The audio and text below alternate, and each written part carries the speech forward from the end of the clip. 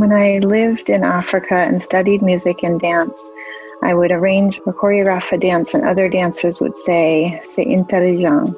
It is intelligent. I was amazed that they culturally equated this physical form to intelligence, whereas I was accustomed to the Western view of dance, movement, and even sports as appreciated forms of movement for athletes and dancers' physical ability, but not necessarily for their intelligence.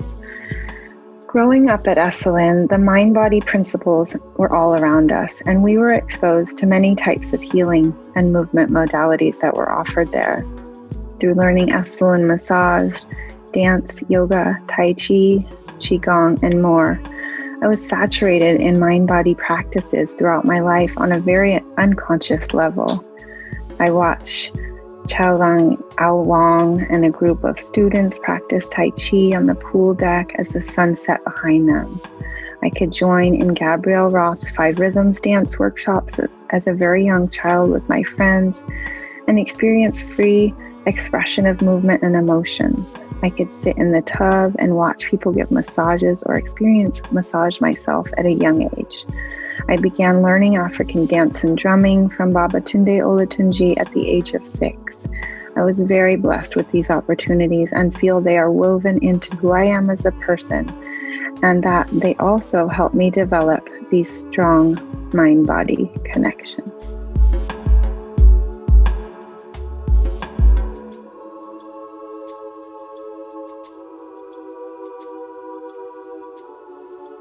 Welcome, everyone. I'm Sam Sebastian, and today I have the honor of speaking with my friend Jasmine Star Haran. Jasmine is the author of Gazebo Learning Project, a legacy of experiential and experimental early childhood education at Esalen. And she is also the recent founder of Silver Peak Press, which was just started this year, January 2020. I wanted to have Jasmine on today just to hear more about her book and also just get into how she's doing really amongst starting a new business, being a single mother, raising a child, and homeschooling her, and also running a business and really getting the word out about her new book. So welcome, Jasmine. Thank you, Sam. So good to be here.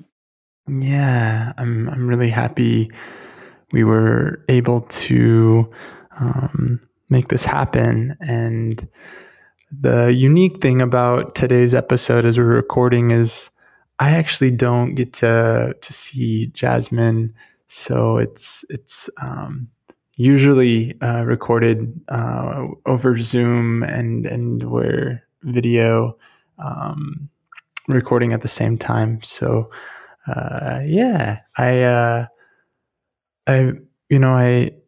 know that you had done a yoga class this morning, and I just heard a little bit about the place that you were teaching at, and it just sounds really beautiful. And I've actually, I think, driven by it. I think you mentioned it's called Tree Bones. Yeah, Tree Bones Resort. It's on the south coast of Big Sur. Nice. Yeah, I'm really blessed to be able to teach in that environment and to live in Big Sur, and Wi-Fi is a little tricky. That's probably why we're not doing video, but just being here in the space to be able to, look over the ocean and be surrounded by nature and the movements of nature in such a way that I can really tune into that, whether it's teaching yoga or just sitting here talking to you or writing. I'm really blessed to have that space, that openness, especially during these times. Mm-hmm. Big Sur is such a magical place, and just somewhere whenever I'm there, I feel like I drop into just more of a connected space to the environment and kind of this creative energy Would you say that's a similar experience of yours living there for the majority of your life? Yeah, definitely. A lot of connection to nature, a lot of life force energy, just with how dramatic the coast is, being by the ocean and then having the mountains in such a dramatic rise. The biodiversity here, um, just the culture that has a very unique kind of, I'd say, counterculture in terms of the people that are drawn to this place. And definitely, I feel like more opportunity to live in harmony with nature, being kind of living off the grid and being close to the land, and in that way of just more connection probably with nature than with people on my specific case, because I'm not in contact with Esalen at the moment, and really living a life that's pretty solitary in some ways, and I think that's a beautiful thing and challenging too at the same time. Mm-hmm. I'm curious if you and also just wanted to ask if you can kind of speak about gazebo for listeners who aren't familiar with it, and just maybe share a little bit about your experience of how you attended and eventually became a teacher, and I have a daughter who's been enrolled in it as well. Yeah. Well, for those of you that don't know, Gazebo Park School was the latest name of it. It started back in the mid 70s as the Gazebo Learning Project, and morphed several times in name, but was really a response to the need of the Esalen community to find a safe space for children. Janet Letterman was the founder, and she was a pretty revolutionary human being. Came from a Gestalt background, working with children in the Watts neighborhood in Los Angeles, and really breaking the mold of what was expected in public education. And then was a student of Fritz Perls and came to Big Sur. She was actually a co-manager at one time of Esalen. And there was this calling for a space for children, because there was a whole generation of children, my sister's kind of cohort, that came in. And she developed a program, an early childhood education program, and it was completely outdoors, so beautiful park space, animals, plants, gardens, trees, a lot of space for children to be free and learn in an environment without a lot of prescribed toys, structures, like a lot of space for imagination.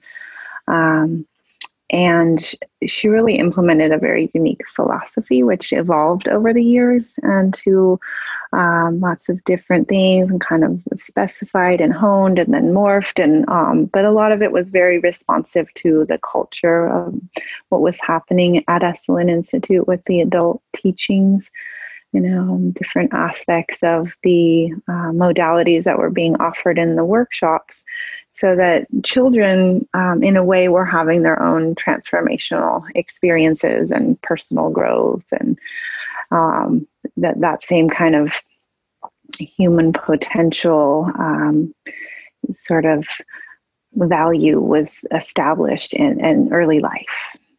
So I could say more, but I'll stop there for now. Yeah, I mean, it sounds like such a unique experience of getting to kind of go to school in this experiential / experimental schooling. And I know it from what I know of Gazebo and just being at Esalen and around, as I just walking by the little outdoor area, I I notice a different way in which the, I guess, teachers and the kids or students interact. And one of the things that kind of struck me was, and maybe this is something that's more recent at Gazebo, but a friend of mine wanted to start working in Gazebo, and one of the things they had to do is kind of be like a tree in the as they came in. And I guess from my understanding, what that meant was they kind of got to be around the kids, and when the kids approached them and talked to them, that's when the interaction happened. It was less about them going in and trying to actively engage. And just from my experience of the kids that I've met at Esalen who have been in Gazebo, it feels very much like they're given this space and opportunity to kind of come into themselves. They're not necessarily talked to as little kids, but more as just a human who has their own thoughts, who has their own desires, and gets to really have space to develop their own authentic expression. Is that something you could speak a little bit about and speak to? Yeah. Yeah, there was a lot there. And I think that everything you said is very perceptive about just the orientation towards the children. Just to start speaking to the tree like aspect of the philosophy, yes, that's been around for a long time actually, and that's a really important aspect of like teacher training or anyone just coming to visit the school, because people come with a lot of training and a lot of expectations and a lot of social constructs about the ways that we are with children. And it takes a lot of time unwinding that. And the first part of that is just observing.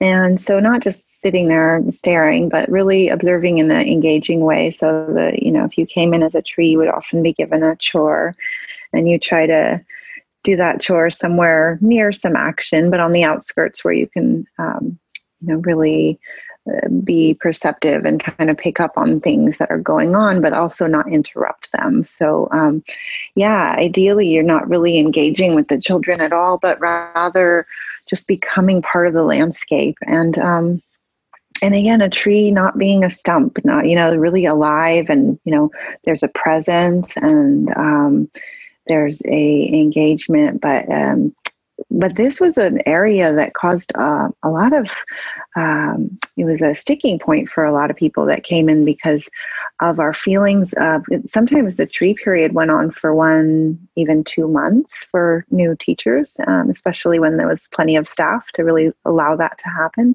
So it really tapped into a lot of people's issues about belonging, and it was like this whole process to work through as far as, what am I observing, and how is it pushing my buttons, and then working through that with your mentors. And then the tree, gradually there's like a middle phase where they become more interactive, but then really pulling back and journaling and writing down things verbatim about those interactions, and how was it Gazebo, or how was my pre-programming, coming into this interaction. And so a lot of thoughtfulness transitioning out of tree and then slowly entering into teacher. And so this is a really unique area of training that came in, or even just visiting a school in that way. So there's a lot about it in the book. People can learn more about it, but it's kind of a special element. And I think you definitely, touched on some things about the relationship to the children, in that they are treated as whole beings and are very capable, given quite a bit of responsibility physically and emotionally, given a lot of opportunities, even to take risks. And so, from the smallest thing, like being able to do a physical task, like maybe throw away your own diaper after getting your diaper changed, to really taking the lead in working through a conflict with a friend, and help from an adult in more of a coaching kind of way, but just given a lot of permission to really have these experiences and trust that inner knowing of a child.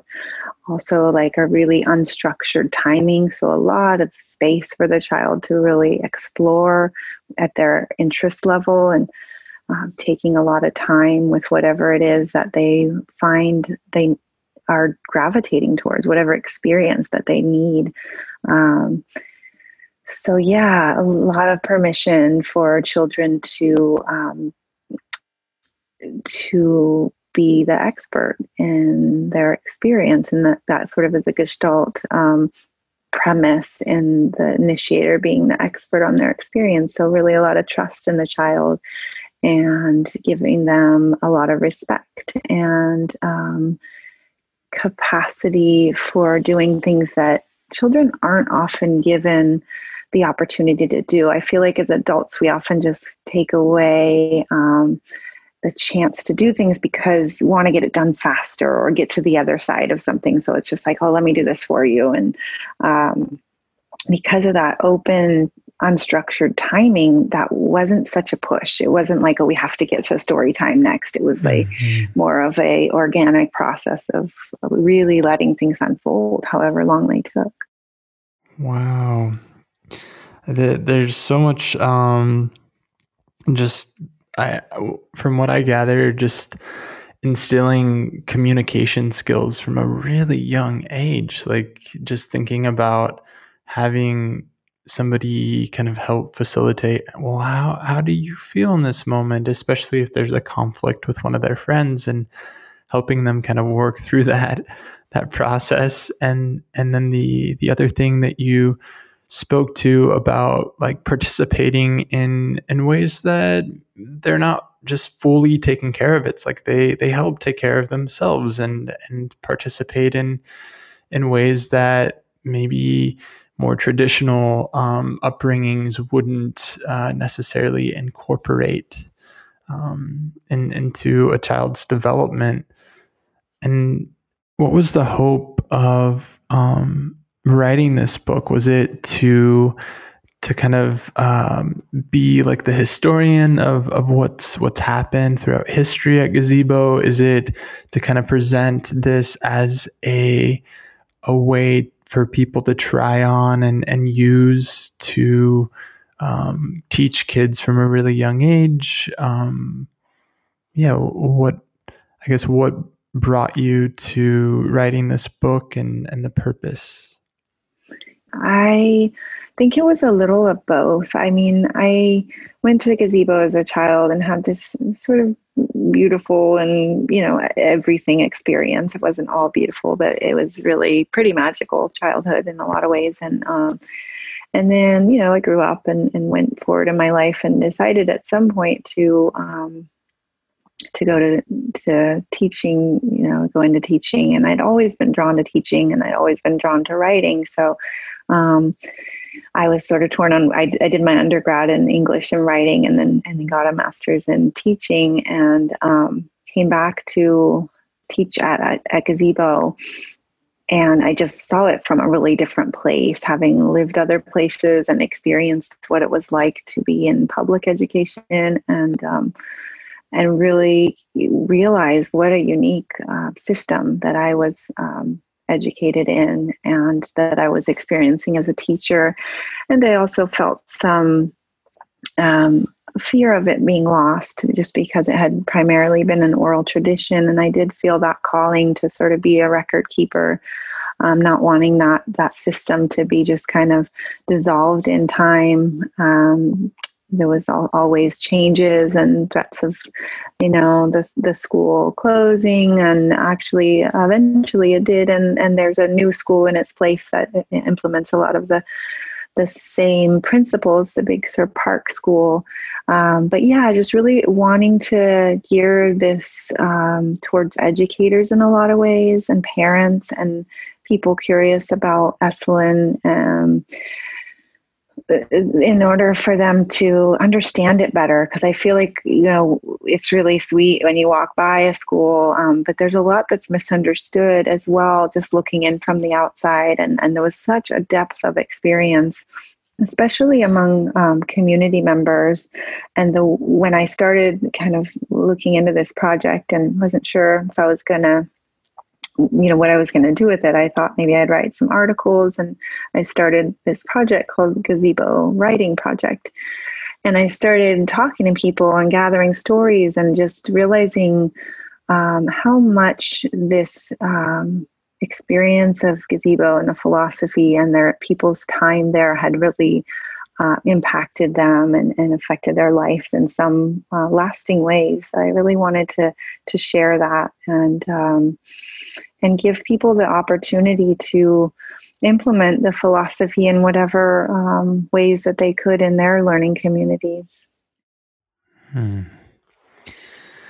Yeah, it makes me just really excited to read the book and get to hear more about the history of gazebo and and the people who really were instrumental in the process of it all, and up into this new iteration of it. I'm curious.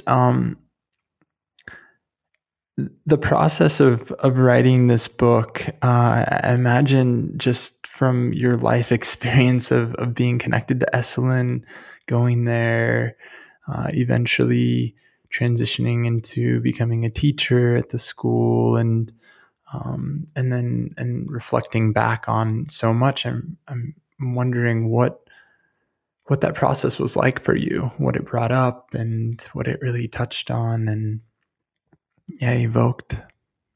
The writing process in particular, or just working in the whole project kind of? Yeah, both, whatever feels more compelling to share. Okay. I share a little bit about the process of my work. It's my first book that I've published. So, I mean, it was definitely learning a lot as I went, but I really did things in phases. And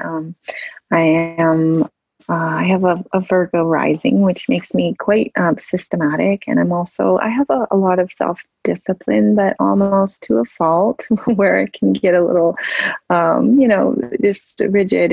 But I really had to do that in order to create space for this, because it wasn't something that I had any, funding for or anything. I mean, I was just carving this time out of my life with a small child, and I'm just saying I'm going to do this. I had no idea it was going to take so long.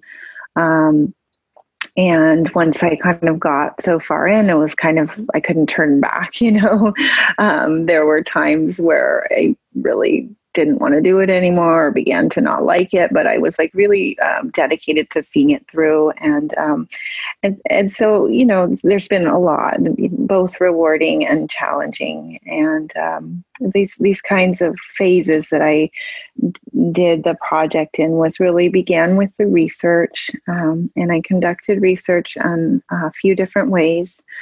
Esalen was gracious enough to allow me to do some writing workshops. And so I invited 3 different groups to the property at different times, groups of gazebo teachers or former teachers, parents of gazebo children, and students or former alumni, mostly grown-up students. So we had these amazing days together where we would talk and write, and I was trying to get a lot of the the submissions for the project in written form, because even those conversations that needed to be transcribed were, very time consuming. But when I say submissions, those are the people that I ended up quoting in the book. So I had a set of writing prompts that I worked with based on the things that I wanted to bring out and different concepts. And so that was one way that I conducted research, and then a few one-on-one interviews, not a whole lot because it was very time consuming. It takes about twice the length of an interview to transcribe it. And so I only did that with a handful of people who are really instrumental to the school and the project. And then also collecting some written submissions from people via email and whatever way they wanted to submit. So yeah, that the research, it went on in some different fashions, but that's mainly and a really blessed position. I feel like I got to be in a position of trust and honored with people's stories. And I felt like being who I am and having grown up in the community, a lot of people were really opened up to me in a way that I felt like I was in a really special position to be doing this work. So that was pretty much an honor to do that. And then I went on to putting the work together. There was a little window in there where I tried to do some fundraising and doing some work trying to query publishers. And I did an Indiegogo campaign early on in the project and raised enough money for to pay myself and a babysitter for 1 or 2 days a week for about a year to work on the project when my daughter was really young, like first couple years of life. So that was helped me out, and I appreciate every one of those donors to the project. And then just beginning with the writing, which was a lot of synthesizing the material that I had collected from people into chapters and categories, and just really kind of weaving that together, and then sculpting my own words around it and bringing things out. And that took quite a bit of time there with that phase. Then moving into editing, which was a beast and not my favorite, but so necessary. My first English teacher always used to say, write drunk and edit sober. And I guess I never really liked the editing sober. But it was part of the deal as a writer. So it was probably a good year of that. And then when I had a final draft, it took quite a few drafts when, getting different readers. And I had 2 different professional editors looking at it. And then I went moving into design, which also was way bigger than I had imagined. And that took a while. I had a wonderful designer from River Sanctuary Publishing. Annie Elizabeth was great to work with. And I think inadvertently, though she didn't sign up for it, sort of mentored me into, the publishing world a little more, because I had this idea to start a publishing company around, this time. And once I got that design, which, was a little bit complicated, but I think people will see why when they look at the book, because it's quite quote heavy. And so we tried to make the quotes stand out a little so people could really be more accessible, I hope. And then, finally moving into production, which, went hand in hand with starting a publishing company, Silver Peak Press. So big journey for me. Yeah. I can just hear how much love and support you had in this process. And I just really I feel touched by how many people offered their either money or Esalen having you conduct workshops so that you could gather research and information for this project. It just sounds like you're really held and supported, and people trusted in you to bring this to fruition. And it just sounds really beautiful, and I'm imagining really challenging at times. I'm curious if you ever hit a point where you either just wanted to stop or give up or just hit a really big wall during this process. So many times.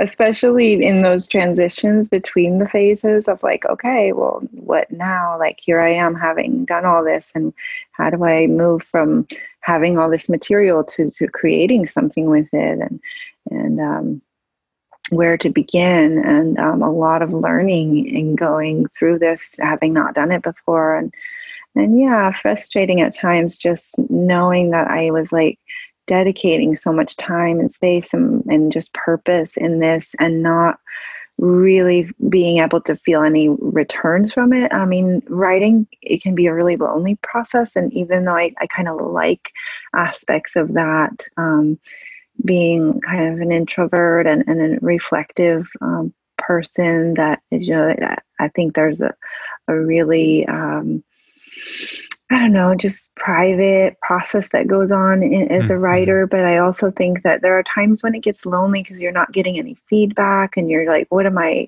doing this for? And like, when I did have, I had a couple really wonderful readers, Bob Dolman and Samantha Silverman. And it's just, those first inklings of how is this going to land with people, and getting feedback from other writers was just very valuable to just have someone to bounce off of, because you feel like you're in an echo chamber sometimes, But yeah, I mean, I think there's that, back to that sort of, I guess I've been called determined to a fault at some point. It's like I just really set my mind and heart to it, and I think that's a good thing. Though I think that anyone can do that if you really have a goal and intention, and you really want to put yourself out there. And especially challenging when you're doing something from scratch. And I've done this a couple of times in my life, but it proved to myself that with a lot of courage and a lot of heart, you can accomplish things that you set out from nothing, and seems like at times like impossible to get to your goal. But then when you get there, like now I'm in this place where I'm getting feedback, and that work and dedication is beginning to be reflected back to me, and that's just a part of the process that is pretty special. Yeah, really affirming, I imagine. Yeah, I mean, it's a lot of things, but there's definitely a way in which getting to see myself through other people's reflections of the work that I've been doing, and that makes me feel proud. Yeah. I'm wondering if you would feel comfortable maybe sharing a little excerpt from the book, or one of the quotes that you really love or feel connected to. Is that something you're open to doing? Yeah, I mean, you might have to hold because I don't have it in front of me, but it won't take long. Yeah, no problem. 1 second. Oh, I'm just gonna open it up to something and see what.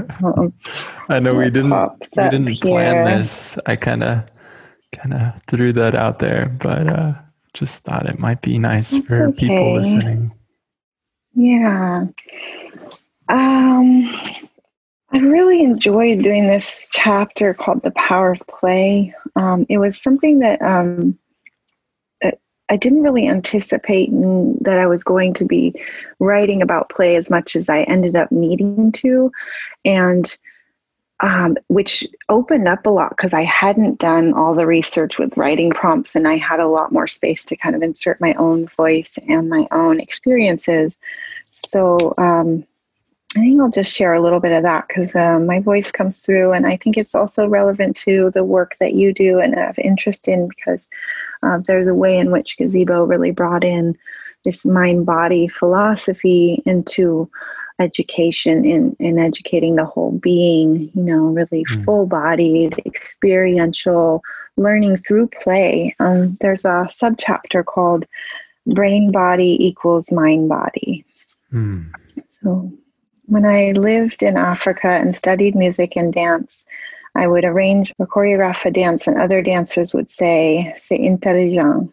It is intelligent. I was amazed that they culturally equated this physical form to intelligence, whereas I was accustomed to the Western view of dance, movement, and even sports as appreciated forms of movement for athletes and dancers' physical ability, but not necessarily for their intelligence. Growing up at Esalen, the mind-body principles were all around us, and we were exposed to many types of healing and movement modalities that were offered there. Through learning Esalen massage, dance, yoga, Tai Chi, Qigong, and more, I was saturated in mind-body practices throughout my life on a very unconscious level. I watched Chaolang Ao Wang and a group of students practice Tai Chi on the pool deck as the sun set behind them. I could join in Gabrielle Roth's 5 Rhythms dance workshops as a very young child with my friends and experience free expression of movement and emotions. I could sit in the tub and watch people give massages or experience massage myself at a young age. I began learning African dance and drumming from Babatunde Olatunji at the age of 6. I was very blessed with these opportunities and feel they are woven into who I am as a person, and that they also help me develop these strong mind-body connections. Yeah. Just that little bit, wow, just so much that I was able to kind of visualize as you were reading, and part of me is a little envious of what the opportunities you had just growing up, and even getting to travel to Africa. And I love the part about it, them saying how intelligent, and I think about intelligence, and growing up for me, like just what I was kind of, I think, conditioned to believe in was being really intellectual and knowing a lot in school, and that kind of intelligence is what's been elevated in, I think, American culture, and I think there's so many forms of intelligence, and I think movement is definitely one of those. And I was just wondering if you could, to speak a little bit more to that kind of intelligence, or what that kind of, how that landed, hearing that, and if you were able to see that and feel that, or there was maybe some other experience for you. Yeah, I agree. I think that our kind of system is very oriented towards the head, and what I discovered in this research is that the brain isn't just about this organ up in our skull. It's about this neural network of our nervous system, our muscular system, and how our skeletal system, and all these systems are relating, but particularly the nervous system, and how the brain is part of the whole body. And so when we engage the full body, whether it be through play, or I go on to talk about, conceptualizing some of these experiences as I worked with movement practices with children. I worked with an autistic child and got to see him just come alive with Aikido. And I worked with Feldenkrais-based movements and in Waldorf with arrhythmia rods and different bilateral movements with brain gym and all these different ways. And these are all just systems that are in place to engage the mind body.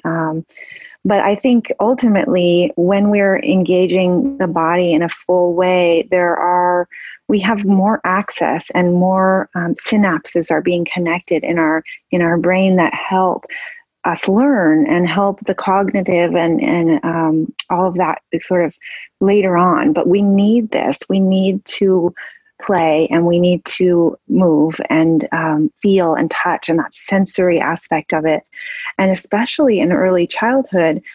And if we're not given that, then there are some problems later on, I think. And I think that if we are given the opportunity to really engage our bodies, it does engage the brain better in the long run. And that's definitely a concern with what's happening right now with so much distance learning and so much time in technology. Like even the physical education classes are being taught online. And there's something so kind of lost to me in there. And I can't blame educators or what's happening in the system now. But because technology has taken such a forefront in education, and because, there's already so much emphasis on the visual versus, touch and sensory and full body movement, large motor skills, as well as small motor skills, like the difference between, painting on a large canvas or dancing as opposed to moving the mouse on your keyboard, that I think we're losing some of these, neurological pathways that they can be reestablished through our neuroplasticity later on. But there's also something really vital about establishing those mind-body connections early in life. And I just did want to add one thing, because you mentioned just feeling a little envious of this childhood. And that's one reaction from this book that I really actually hadn't anticipated. And I feel a little bit of concern that somehow this like idyllic utopian childhood I had is somehow like plugging my own privilege. And I do want to acknowledge that I did have a very privileged upbringing.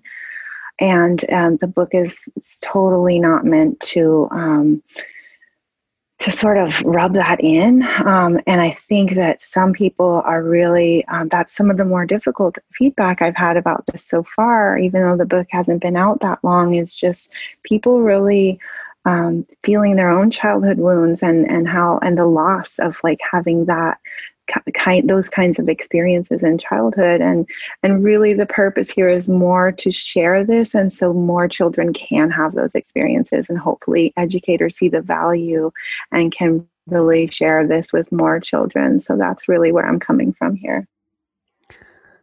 Thank you for sharing about that, and just for the acknowledgement. And I feel really just like there's this care that you have in the way that you talk about gazebo and your experience, and also even like I hear maybe a little part of you also talking about how maybe things weren't just 100% idyllic and perfect per se. And yeah, correct me if I'm wrong. I'm also curious, just from what you know of the learning environment there at Gazebo, and maybe a learning environment in a public school, and maybe what are some of the challenges? And this might be a question that might be something you could answer or can't. I just want to put it out there.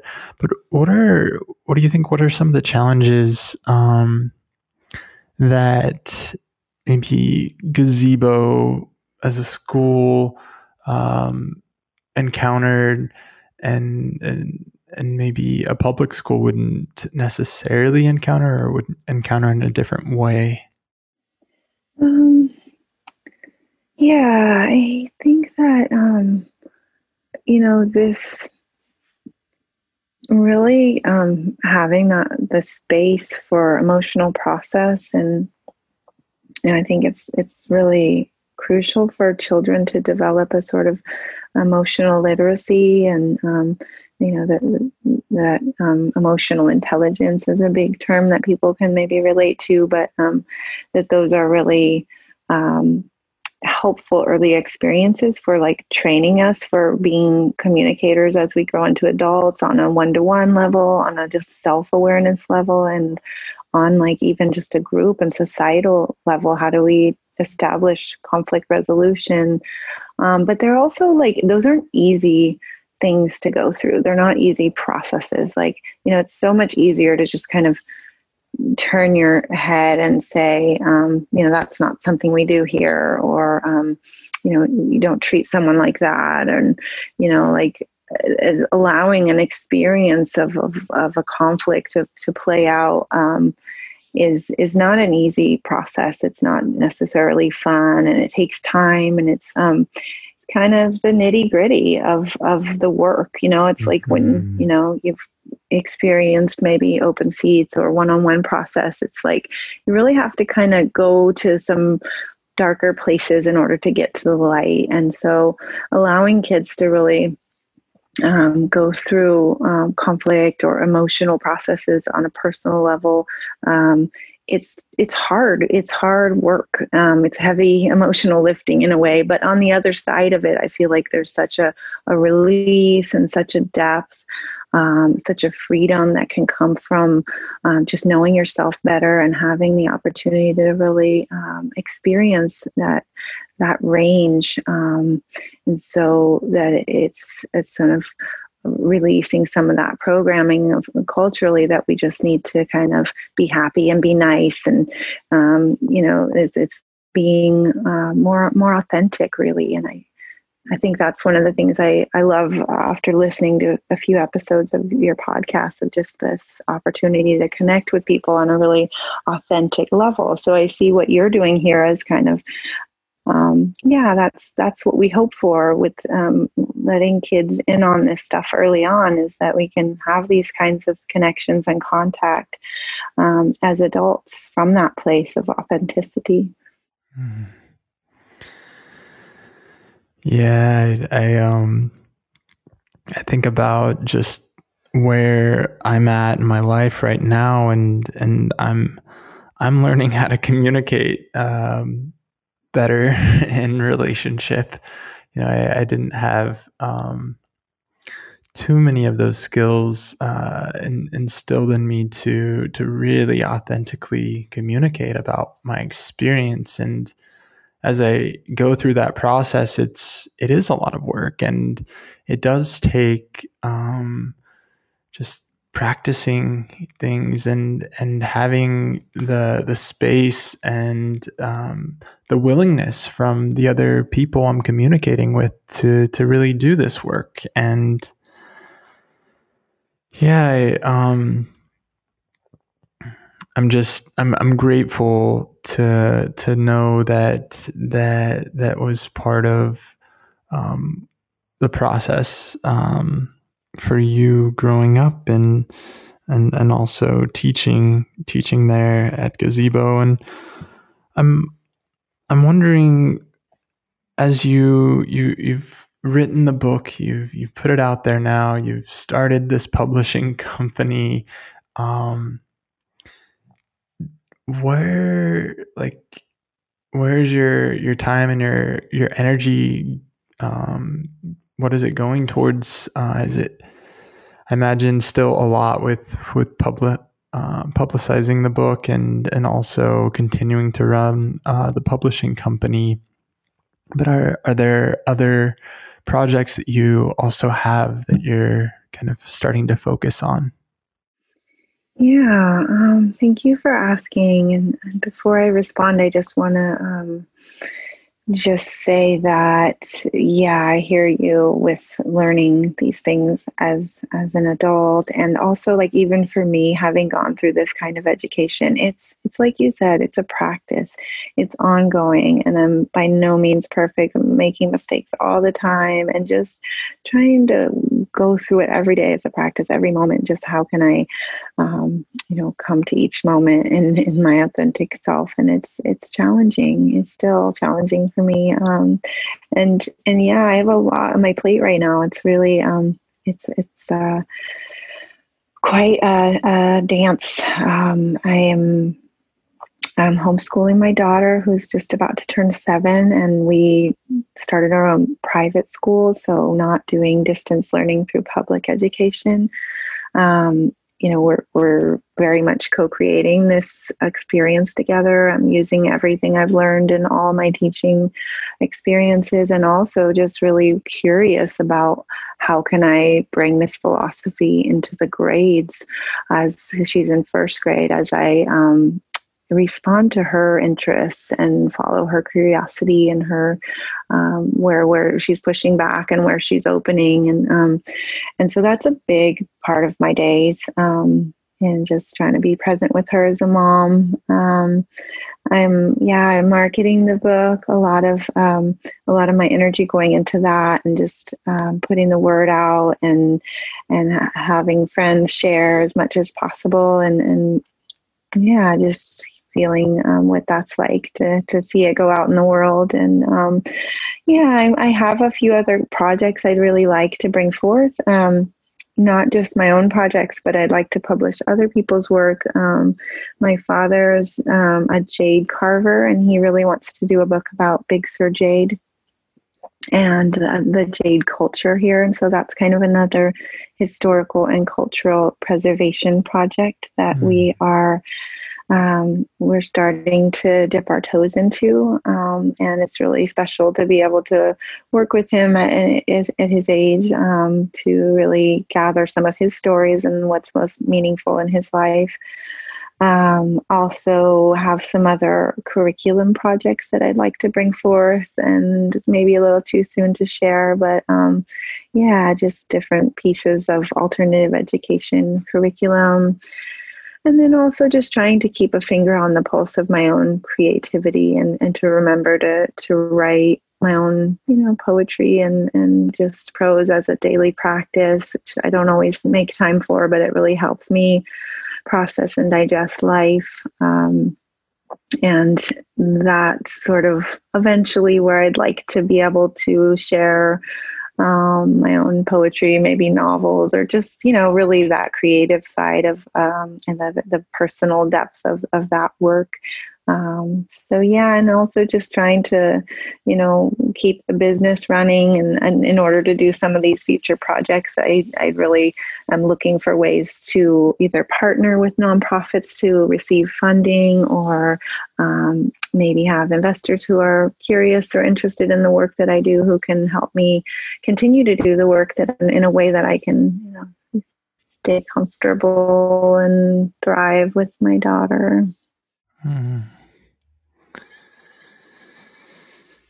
Yeah, I imagine just embarking on this whole process and getting to this point that you're at, and wanting to continue to move forward. And during this time of COVID, it's a lot to navigate, and also homeschooling, and just there's a lot on your plate. And I just want to just acknowledge that you're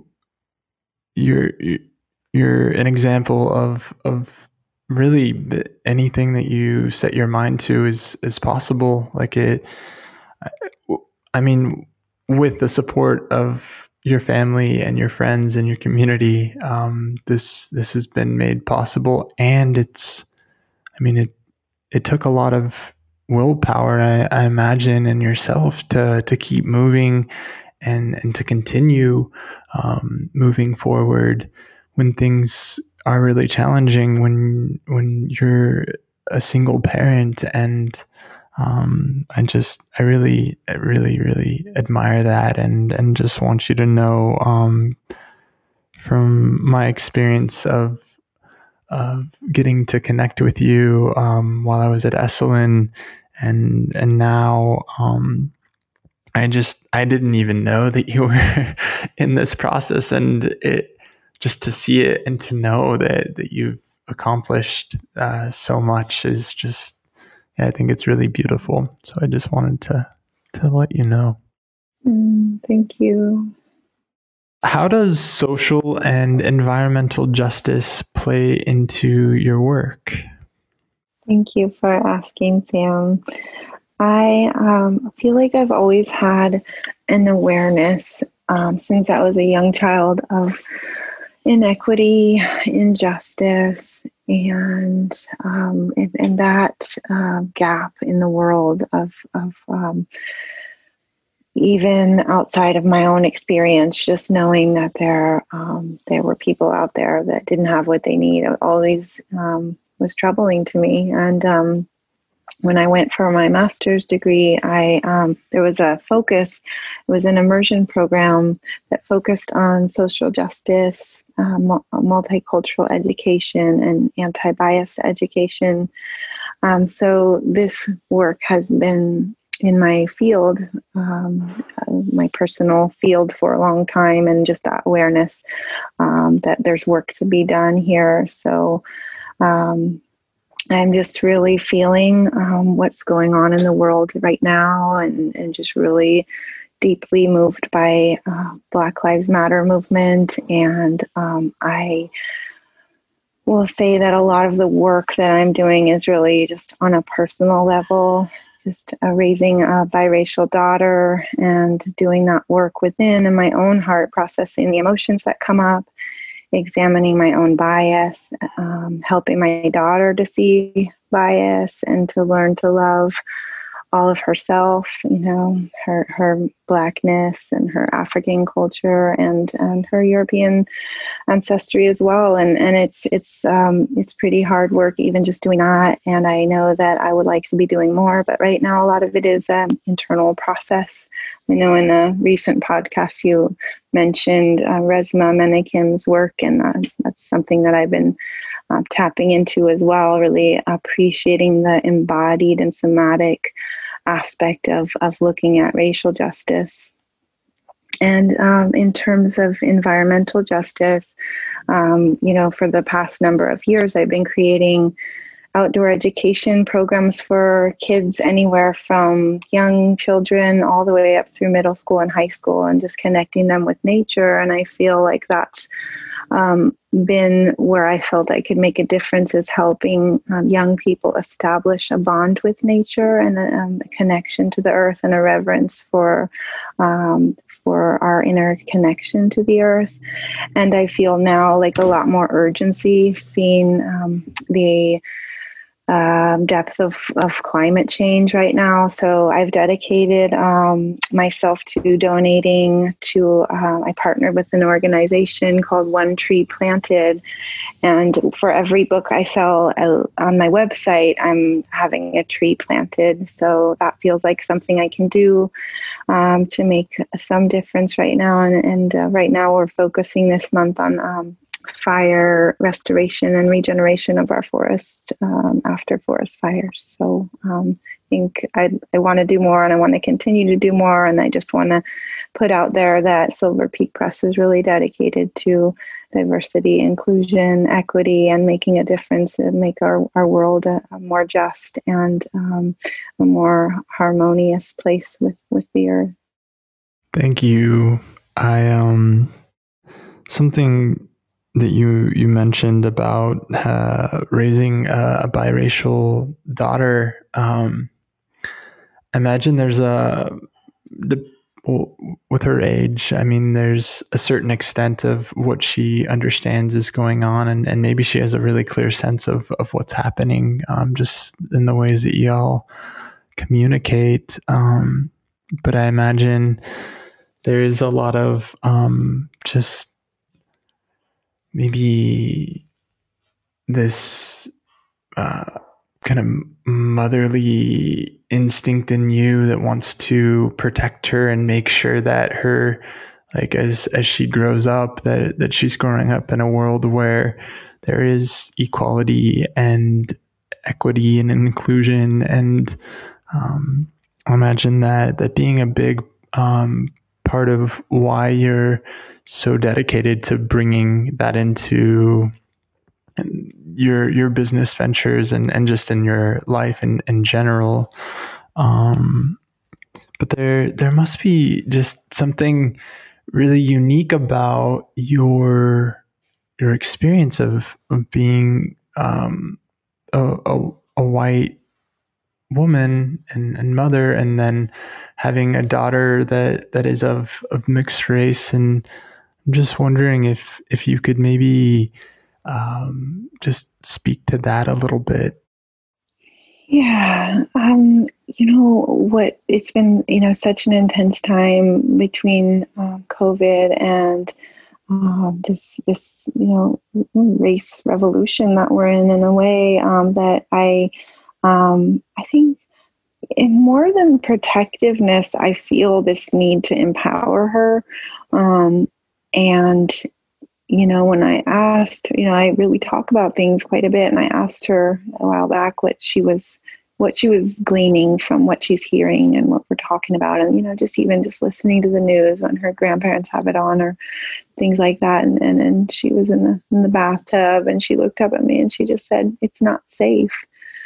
And that was just really hard to hear, because that's her experience of the world right now. And I think that there are some ways in which, as a white mother, I can't understand what she's going through or take her to the places that she might need to go, or guide her in every way that I need to, because, she's in a culture that is more white dominated. And so I do my best to give her experiences of diversity and honor her ancestors from Africa, and empower her to understand that there are issues systematically that are they're working, in ways that she will need to work against. And, it's interesting because we'll go to town, and for a while she was like, "There's the police," like even at 6, she's going like, "Yikes, there's the police." And that's not the feeling we want to have. We want to feel like these are people there to protect us. And so she's definitely internalizing it in her own ways. But my intention, I guess, is to just help her along her journey of self-love as best I can, and to empower her to really, be a freedom fighter. Her great grandmother, who she's named after, was a freedom fighter in Africa during the time of independence in Guinea. So I know she has it in her, and I'm just trying to, water that seed. I think it's really beautiful, and empowering her, from a really young age. I think it's a unique experience. I don't think all kids get that experience of having their parents really support them and finding their own power to speak up about how they're feeling and what they care about. And I think she's very fortunate to have you as her mother. Thank you so much, Sam. Yeah, I'm really glad I got to ask you this question. I think it was, I had seen it on there, and I'm just happy that you made it a point to bring it in. So thank you. Yeah, thank you. And hopefully down the line, I'll have more to say about the ways in which my company is working towards these goals that are really deeply embedded in my heart. And, so it's such a new startup that I'm just, doing my best to look at just hiring practices and, amplifying Black, Brown, and Indigenous voices, and all of that is important to me. And I'm just like, doing what I can right now and putting one foot in front of the other. But I really want to expand on that as time goes on. Totally. I think it's great. It's necessary and very relevant to what's happening. Before we finish up, I wanted to ask one more question. What would you share with someone who wanted to write their own book about something that they feel really deeply connected to, or feel like they really want to share with the world? What would you say to them, like just knowing your experience from starting to getting to where you're at now with it being published, and in regards to how to maybe personally, internally prepare for a process of a year or years of working on writing? Yeah, it's a good question, and I'd love to speak to it. I think a lot of writing actually happens off the page. There's a creative process that's going on, just like our own internal processes. And I feel like this place of gestation happens with the creative works, where how sometimes you'll have an idea and it's kind of moving around in your body and mind, and then if you put your pen to the page, or get to a computer, then you can translate that to something concrete. But just knowing that a lot of this is going on as we work with our internal processes. And then when you do, don't let the moment pass, but allow for that organic process of timing to let it work out until the idea is ready to be born and come forth. And then when it is,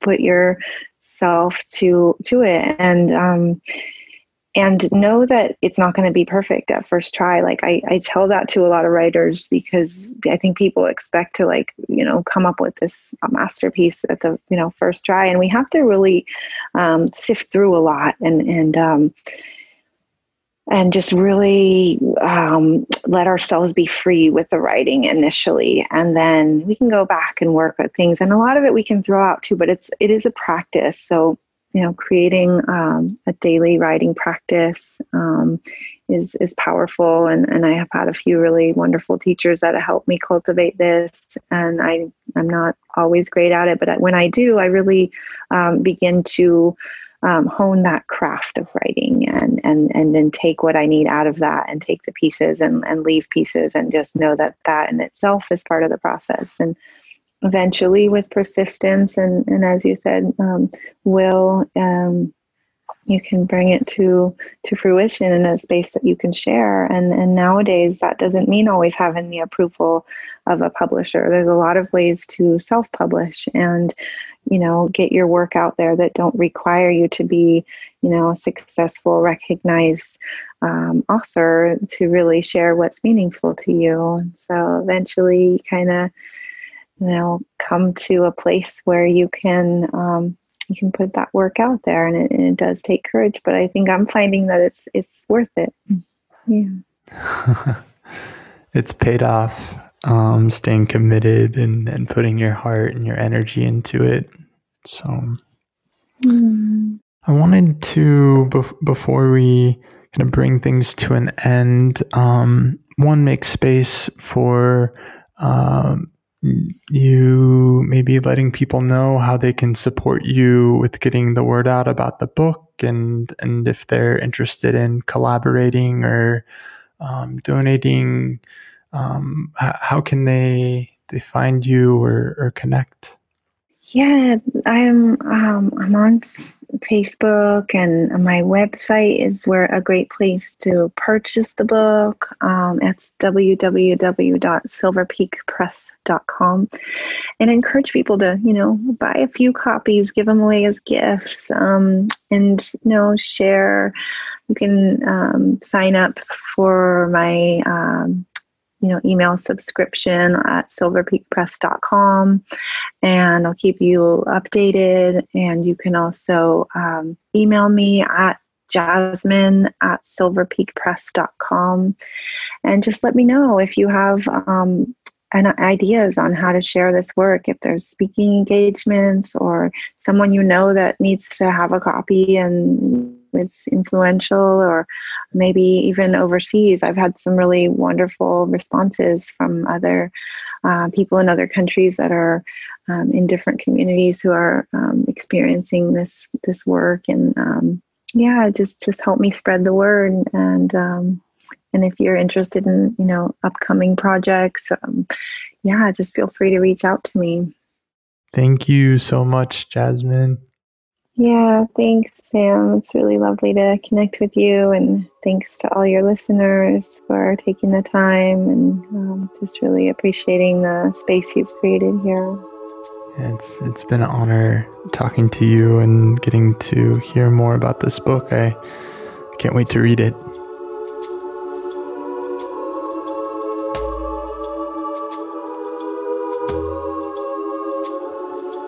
Thank you all so much for listening to How Are You Doing, Really?